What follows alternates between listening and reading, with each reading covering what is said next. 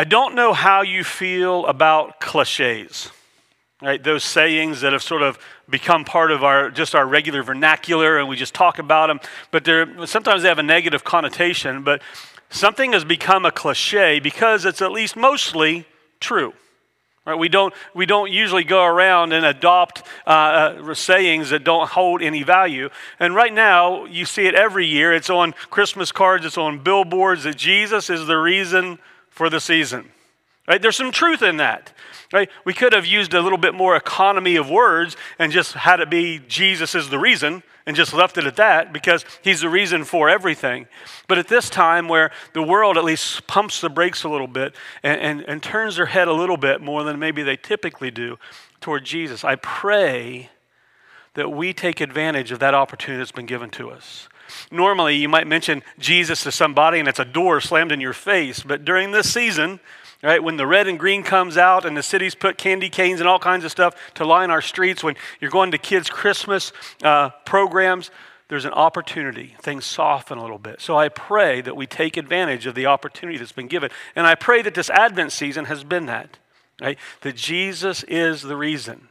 In the midst of that uneasy silence that may last for a long, long time, remember, love came down. In the midst of the chaos and the confusion that swirls around us, Jesus came down. Today we're going to focus on something that's, to be honest, is easy for us to recognize in other people, right? But when it comes to self-reflection, sometimes we have blinders on. So today, right, make sure your elbows are tucked tightly in, right? None of this to the person sitting next to you. He's talking to you, all right? I'm talking to you, and I'm talking to me, right? We're looking inside today, right? Once we have that mastered, right, then we can start flinging elbows in a loving way, right? Paul talks about the holy kiss, right? Maybe we'll become a church of the holy elbow. I don't know. Our scripture this morning comes from Luke chapter 2, and I would like to, we don't do this all the time, don't do it as often as we should, but I would like to ask you to stand for the reading of God's word this morning. And as always, if you need a Bible to follow along here and or take home, there's some in the windows, there's some in the back. Consider it a gift to you or someone who needs one. So Luke chapter 2, starting in verse number 8. And in the same region, there were shepherds out in the field, keeping watch over their flocks by night. And an angel of the Lord appeared to them, and the glory of the Lord shone around them, and they were filled with great fear. I want you to hold on to that, right? These are not like glampers, right? These are guys who made their living being outside, protecting helpless sheep from predators, right? And they were filled with great fear. And the angel said to them, "Fear not, for behold, I bring you good news of great joy that will be for all the people. For unto you is born this day in the city of David a Savior, who is Christ the Lord. And this will be a sign for you. You will find a baby wrapped in swaddling clothes and lying in a manger." And suddenly there was with the angel a multitude of the heavenly host, praising God and saying, "Glory to God in the highest, and on earth peace among those whom he is pleased." When the angels went away from them into heaven, the shepherds said to one another, "Let us go over to Bethlehem and see this thing that has happened, which the Lord has made known to us." And they went with haste and found Mary and Joseph and the baby lying in a manger. And when they saw it, they made known the saying that had been told them concerning this child. And all who heard it wondered at what the shepherds told them. But Mary treasured up all these things, pondering them in her heart. And the shepherds returned, glorifying and praising God for all they had heard and seen, as it had been told to them. Father God, we thank you for these few verses, some of the most promising and truth-packed verses in all of Scripture. God, we are grateful for a king who came as a baby, who lived life as we lived, who was tempted in every way we are tempted, and who gives us a perfect example of how we are to pursue our lives for you. But God, today, help us to see him as the only object of our devotion, love, and worship. God, we love you, and we pray that today not only do you open our heads, but you connect our heads to our hearts and transform our ability to chase after Jesus only. And it's in his name we pray. Amen. And the shepherds returned, glorifying and praising God for all they had seen and heard as it had been told to them. Glorifying, praising for all they had seen and heard. Well, what had they seen and heard? Well, for that you had to go from verse 20 back to verse 10 and to verse 11. And pastors are guilty of saying, now this is the most important verse in all, or chapter in the scripture. And I'm not going to say it's the most, but it's one powerful 2 verses linked together, right? Because here we have God coming to earth. And look at what is packed into these few sentences. Fear not. For behold, I bring you good news of great joy for all the people. Now, let's look at these words here a little bit, right? Good news. If you dig down deep into that, right, and you go back to earlier original language, and you go back to the Greek, this phrase, good news, is, I have to look at the Lysers while I say this so I can say it right. It's you and Joe Lizamai. You and Joe Lizamai is the Greek word. It's the word we get evangelism from. It's the word that we get gospel from. Right? He is talking, right? Luke, as he writes, is talking about the good news that we celebrate as the gospel. And look at what it talks about here. It talks about great joy, rejoicing, and happiness, and gladness. Right? It talks about for all the people. All right, let's dig down again. If you take that word all, and you dig down deep into the Greek for it, it's the word Paul, P-A-S. You know what P-A-S means in Greek? When you dig down deep, it means all, right? Good news for all people, right? Not just the people who were living in Bethlehem at the time, not just for the people who were going to live during the time of Jesus, for all people, everywhere, all times. But look at how he describes this, what is contained in this good news, right? For unto you a Savior is born. Savior. He's going to save you. He's going to conquer and free you from what holds you back. Now that may look different for all of us, right? The specifics of it, but for all of us, that is sin.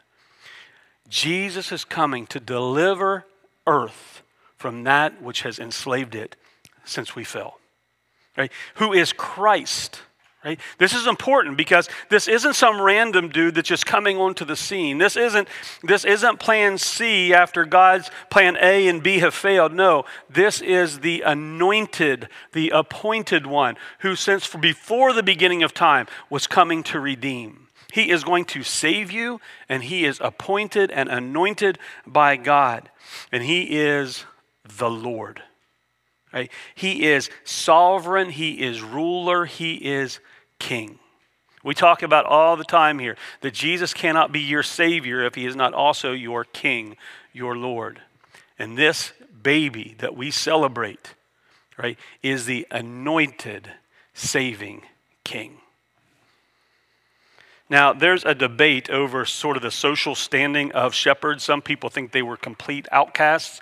Maybe at best they were considered respectable, hardworking people because their job was underappreciated a lot of the times. But when it came like Passover time, guess whose doors were getting knocked down? Shepherd, right? We've traveled. We need a sacrifice, right? So, but it's interesting to me, and we'll tie this in a little bit later, that the first worshipers of the baby Jesus were shepherds.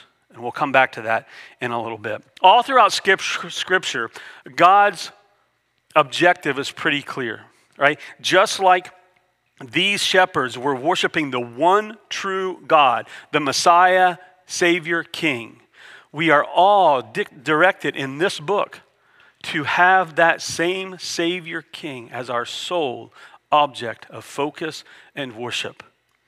God makes that pretty clear. You can go to a place like Exodus chapter 20 where he's given his people a list of commandments, the 10 commandments. And he starts off with, no other God. I'm it. Right? And the second one was like, don't even make a trinket of anything. Right? No idols. Right? It's me and me alone. You go over to the New Testament in Matthew chapter 12, where they're wanting Jesus just to boil it down. Hey, condense this down for us. Like, what's the most important thing? Right? If we could like slide everything else, what do we need to just hold on to? And what does Jesus say? He says, you shall love the Lord your God with all your heart and with all your soul and with all your mind and with all your strength. No other gods, love me with all of your being. Choose me, choose him over everything else. Unfortunately, we have this book of our history that shows us example after example of our idolatrous history, of us choosing something else over God. We can go clear back to the beginning pages of Scripture. Adam and Eve chose a lie from Satan over the truth of God. They chose something over God. You can go to Cain, who thought he understood more about what made up a good sacrifice than God did. So he chose murder of his brother instead of devotion after God. You can go and you can look at us and we realize something and we think, hey, we're pretty smart. So God told us to do one thing, but look at this nice plane. Right? Wouldn't this be a great place for us to show off? So we build a tower so that we can reach the heavens, right? And the Tower of Babel, and we know what happened there because we chose something over God. While Moses, the leader of the Israelites, was up on the mountain talking to God, we were down on the plain saying, give us a God, to Aaron. So we throw in our valuables, golden calf, and we start worshiping, right? Wasn't a fine day for us, right? Because we chose something over God. Achan, right? Go and look up at this story in Joshua 7. Achan was a part of the army that was going into the promised land, and God said, hey, the victory is enough. Don't take any spoils for yourself. Achan that's pretty, right? I think I'm going to take this, right? Didn't end well for him and his family. They lined up all of Israel and systematically went through until, Achan's standing there, hopefully a little red-faced, right? Did not end well for Achan because he chose something over God. Pastors' kids, sorry, didn't mean to look at the Elliots right then. All right. Oh, there's the Foremans. All right, we'll look back this way. Pastors' kids get a bad rap sometimes, right? Hophni and Phinehas didn't help it out any, right? They were Eli's sons, right? Eli was a priest, a high priest, right? And his sons were not nice PKs, priest kids. Right? They started to think it was more about them, so they started people were bringing in sacrifices, people were bringing in money. That will fit right here nicely, and they were not good guys because they chose a little bit of money in their pocket over God. Right? 1 Samuel chapter 2, if you want to read about that later. Right? We started trusting in our abilities. Also, we're getting ready to conquer our new home, the promised land. Right?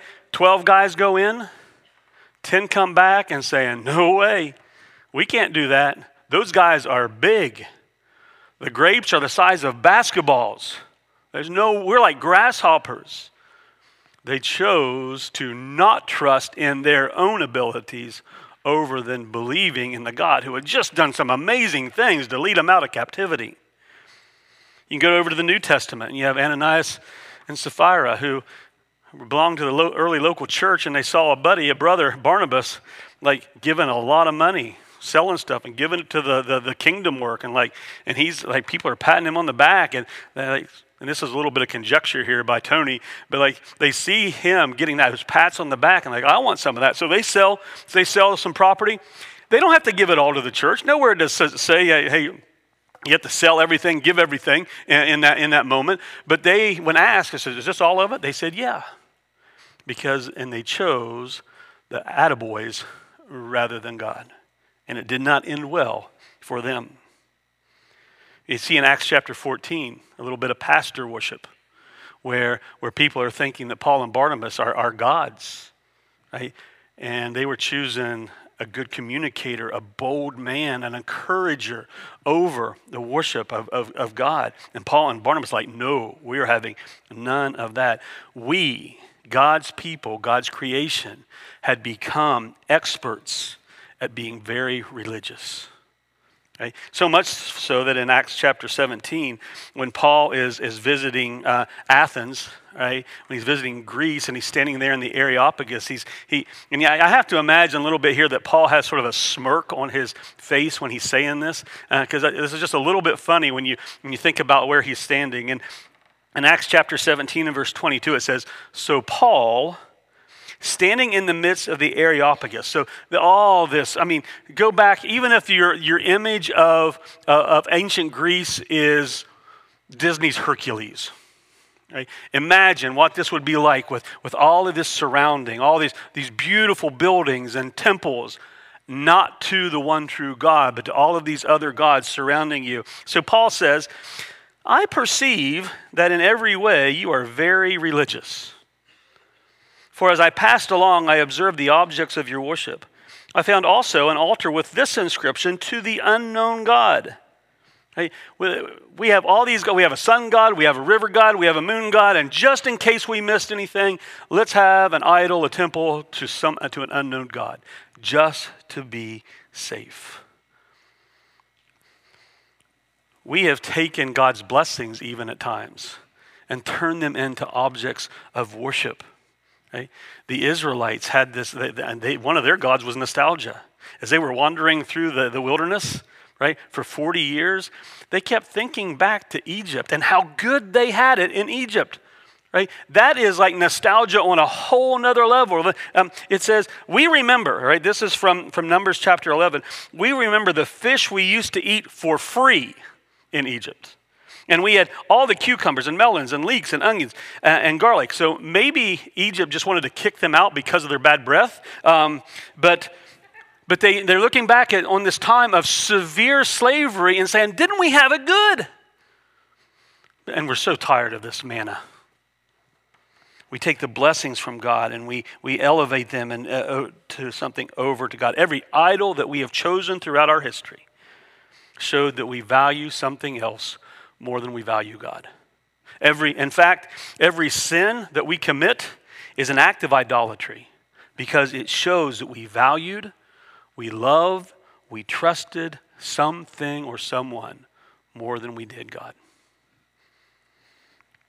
We have pages upon pages upon pages, generations upon generations of examples that show us, that are there to teach us. That's what Paul said. Paul said in 1 Corinthians chapter 10, right? Now, he's pointing out to these people, the early church, that these things took place in Romans 10, or 1 Corinthians 10:6. Now, these things took place as examples for us. Paul's saying, let's look back at our history, and all these things took place as examples for us, that we might not desire evil as they did. Do not be idolaters, as some of them were, as it is written. The people sat down to eat and drink and rose up to play. We must not indulge in sexual immorality, as some of them did, and 23,000 fell in a single day. We must not put Christ to the test, as some of them did and were destroyed by serpents, nor grumble as they did. Now, we were talking about digging deep. Right? Here's a section of scripture that you could dig deep in, right? Because it talks about this rock that was with them in the Old Testament, that is Christ, who was Christ, right? And here it's talking about all this imagery and all these examples, these events that took place. And he's saying we must not put Christ to the test, as some of them did and were destroyed by serpents, nor grumble, as some did, and were destroyed by the destroyer. Now these things happened to them as an example, but they were written down for our instruction. All of our shortcomings in the past were recorded here for us so that we don't repeat the same mistakes. How's it working for us?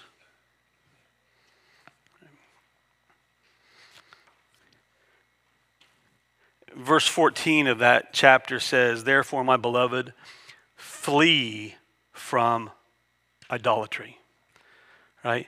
Not take a step back. Don't watch 30 minutes of it on TV.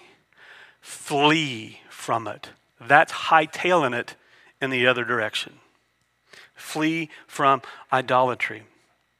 But we chase after it far too often until it's too late, until it's almost too late.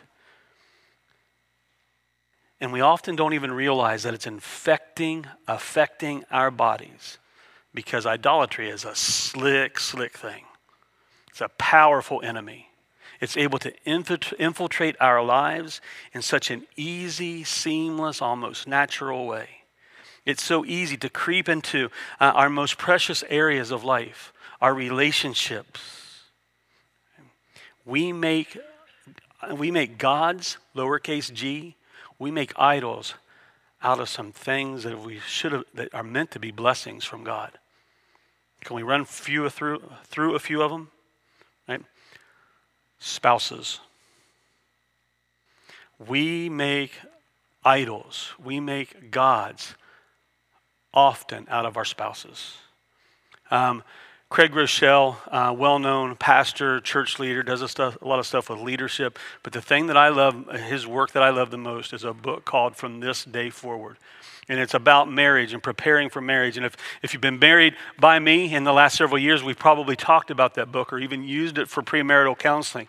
And from this day forward, we're going to chase after God, because a lot of times when we find that one, right? And this is 2 weeks in a row where I've quoted Jerry Maguire. I promise you, I'm not like a big fan of this movie or anything. But he says, you complete me. And that's what we do with a spouse. You complete me. And we make that spouse our number one. So we put them on a pedestal. And what does that only allow them to do? Fall. Right? What we idolize, we're going to end up demonize. Right? So in his writing, in his teaching, and in counseling, he talks about never make your spouse your number one. Make them your number two. Pursue your number one together. We can take something beautiful, something that was ordained by God way back here, and make it into an idol. Right? How about children? How often, all right, remember, we're just looking at us. We're not looking at anybody else. We're just looking inside. How often do we elevate our children to the place of an idol, to a god? Maybe trying to relive our past or our incomplete, insufficient past in our eyes into something else. We elevate them over a worship and teaching of God. Right? For me, guys, I'm going to be pretty honest with you. My extended family was this for me. Right? You guys hear me talk about my grandparents. Right? My grandfathers, who I knew as nothing else than elders, leaders in the local church and local community, right? Men of integrity, and it seemed that their umbrella of faith formed this force field over all of us. The marriages were rock solid, right? Everybody was going to church and serving in their community. They all had this deep-rooted faith until they didn't. And sin creeps into, idolatry creeps in. So this lady starts looking better than my wife, or this guy starts looks more attractive and more attentive than my husband, and decisions are made, and that God that I had as a family crumbled. And I'll be honest with you, it hurt. Right? I have a list of books that I want to write. That's at the top of it. What happens when your idol, when your Eden falls? Right? Because I made family a god. And when it crumbled a little bit, when there was a chink in that armor, it wrecked faith and took some relearning and some refocusing. Our spouses, our family, our extended family. Right, how about this one? How about a pastor? And I'm not talking about here, but how many times have you been involved in a church where the pastor leaves and it's like punching that church in the gut? Some people might follow the pastor if he went locally. Other people start looking for other churches because we've elevated a pastor above worship of God. And I pray that whenever I'm done here, Gretchen's done here, Mark is done here, that this church barely notices because our attention is so centered on Jesus Christ. Right? And it's even worse in my mind. Like, I hate seeing Christian leaders that have a big audience fall. But you know what? They're guys, they're gals, just like us. Right? And when we see somebody, a well-known person that has a large audience fall, we're like, oh, not again. It's because we place that person high up on this perch as an idol. How about a political party or a job? Maybe it's a talent you have. Maybe it's your desires or your will or your hobbies. Money, maybe it's as 1 Timothy 6 tells us. Maybe it's money. Maybe it's Ecclesiastes 10. Maybe it's pride that gets in our way. Maybe it's our appetites. Remember, a few weeks ago, we read from Philippians chapter 3, our end, or their end, is destruction. Their God is their belly. They glory in their shame, and with minds set on earthly things.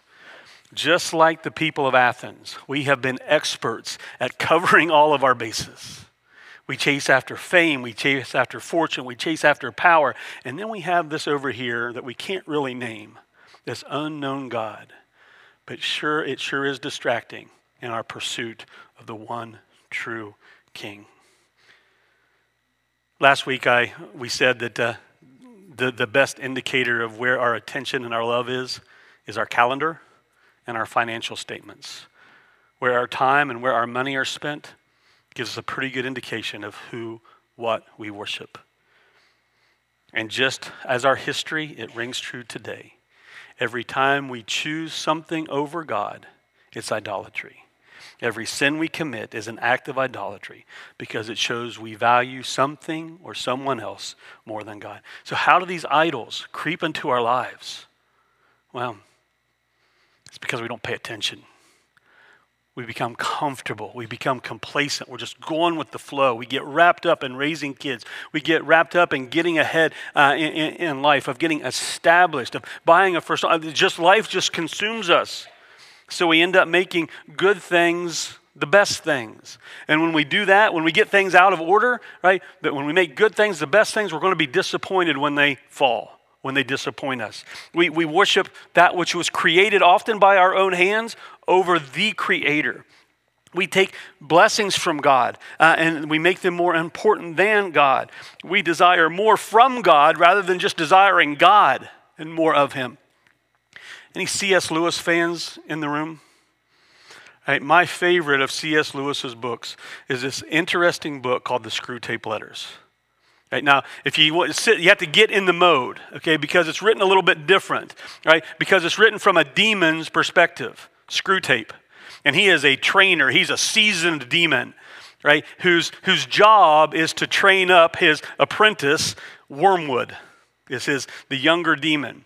And it's interesting because when you read of the enemy in that book, he's talking about God because that's who they are working against. As Wormwood he's been assigned a person, he's been assigned a family in which to influence for his God.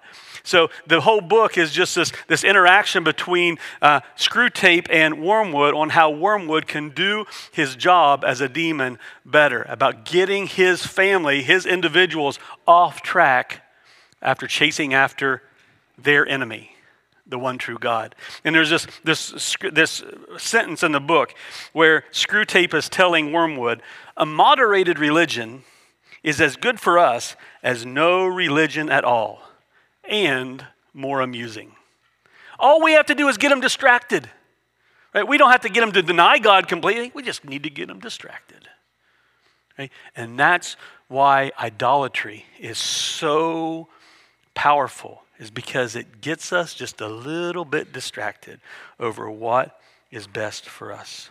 So as we wind down, right, as we start to land this plane, I want to ask you a few questions. This morning, what are your lowercase g gods? What idols have you erected in your life? What idols have you placed high on the priority list in your lives? Were they on that list that we ran through quickly? Right? Or is it something completely different? Right? Now, I'm going to tell you something. All of us have them. Right? So as we're looking inward, right, do the hard work, right, of letting the Spirit guide you in determining and discerning what those are so they can be drug out and dealt with. But what are the gods? What are the idols in your life today? Second, how are these things, how are these idols, are these gods, how are they doing at being your God? And now don't give me just a knee-jerk reaction. Oh, I'm rolling in the dough. It's great. Right? It's all going well. Right? If you're honest, right, you can go, at best. If you look over the long haul, right, you got to say terrible. Right? If money is your God, you're never going to have enough of that God. If pleasure is your God, you're going to ruin everything else as you chase after and pursue that God. If power is your God, it's going to leave you unsatisfied when you learn that somebody else has more power than you. If people are your God, even those closest to you, you're going to be disappointed. Even by a spouse, even by your children, even by your closest confidant, we're going to be disappointed by that person if they become our God. Is it your health? Well, let me tell you, sooner or later, it's going to betray you. Is it knowledge? Is knowledge your God? Well, that's going to be punched in the gut as soon as you realize that you're not always the smartest person in the room. All of these things are terrible, terrible gods. Why? Because all of these things were never meant to have first place in our heart. They were never meant to be the object of our attention and of our affection. Matthew 12 again, right? You shall love the Lord your God with all of your being. None of these other gods can meet your every need at every moment in your life. Why? They weren't created for that. They were created to point us to the one true God, the one true King. He's the only one who can supply every need. That's Paul, that's Scripture talking. Philippians chapter 4, verse 19. And my God will supply every need of yours according to his riches and glory in Christ Jesus. That baby King, that Savior, that Messiah, that Lord is the only one. John 3:16 and following. For God so loved the world that he gave his only Son, that whoever believes in him should not perish but have eternal life. For God did not send his Son into the world to condemn the world, but in order that the world might be saved through him. Whoever believes in him is not condemned, but whoever does not believe is condemned already, because he has not believed in the name of the only Son of God. And this is the judgment. The light has come into the world, and the people have loved the darkness rather than the light, because their works are evil. For everyone who does wicked things hates the light and does not come to the light, lest his works be exposed. But whoever does what is true comes to the light, so that it may be clearly seen that his works have been carried out in God. Jesus came to save, to deliver, not to condemn. Those other gods, those are your condemners. Right? John 10:10. The thief comes only to steal, kill, and destroy. I came that they may have life and have it abundantly. I am the good shepherd. The good shepherd lays down his life for his sheep. The first worshipers of that baby King, shepherds coming in from the field, worshiping the good shepherd who will eventually lay down his life for them. We've already talked about how Jesus as the good news, the anointed, the appointed, the Savior, the King, and we see him as the shepherd, the one who gives his life for you. Love came down at just the right time when we needed something better to worship. Love came down. Jesus came down, and his strategy was to live a life and to conquer death with his sole weapon as love. Not to sneer at our ineptness, not to heap more burdens upon us, not to cast more doubts and unbelief in our lives, not to cut bait when things get tough and we refuse to listen and pay attention. No, because Jesus isn't like that. True love isn't like that. Our tie into 1 Corinthians 13 this morning is found in verses 6 and 7. Love does not rejoice in wrongdoing. Love rejoices with truth.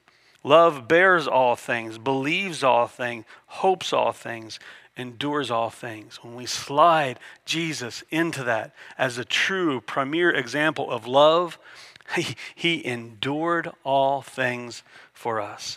Jesus came down to rejoice as we accept him as truth and place our hope in him. And that right there flies in the face of any other worldview. God came down to rejoice, not to demand, not to squish. We have to see that for what it is. As the praise team comes back up to lead us, they're going to lead us in a song called Manger Throne.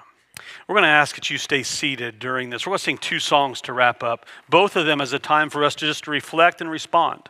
However you need to respond this morning, we ask that you do that. Whether maybe you haven't placed your faith in this Savior baby King who grew and lived just like we did, but did it perfectly without sin and then died in our place. Maybe you haven't surrendered to him.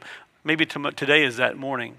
Maybe you just have something that you need to take off your shoulders and put in front of your Father in prayer. Let this faith family pray with you. Respond how you need to. But I want you to listen to these songs, to this song, because it talks about you, Jesus, could have stepped into creation with fire for all to see, brought every tribe and nation to their knees, arriving with a host of heaven in royal robe and crown, the rulers of earth all bowing down. But you chose meekness over majesty, wrapped your power in humanity. You could have marched in all your glory in the heart of Rome, showed them splendor like they'd never known. But you wrote a better story in humble Bethlehem, creator in the arms of common men. You will die for our redemption, and you'll rise so we can live. From heaven to the cradle, from cradle to the cross, let heaven and nature sing. This is our King. But the grave couldn't hold him. Our God has overcome. Let heaven and nature sing. This is our King. Glory be to you alone, King who reigns from a manger throne. My life, my praise, everything I own, to Jesus, the King on a manger throne.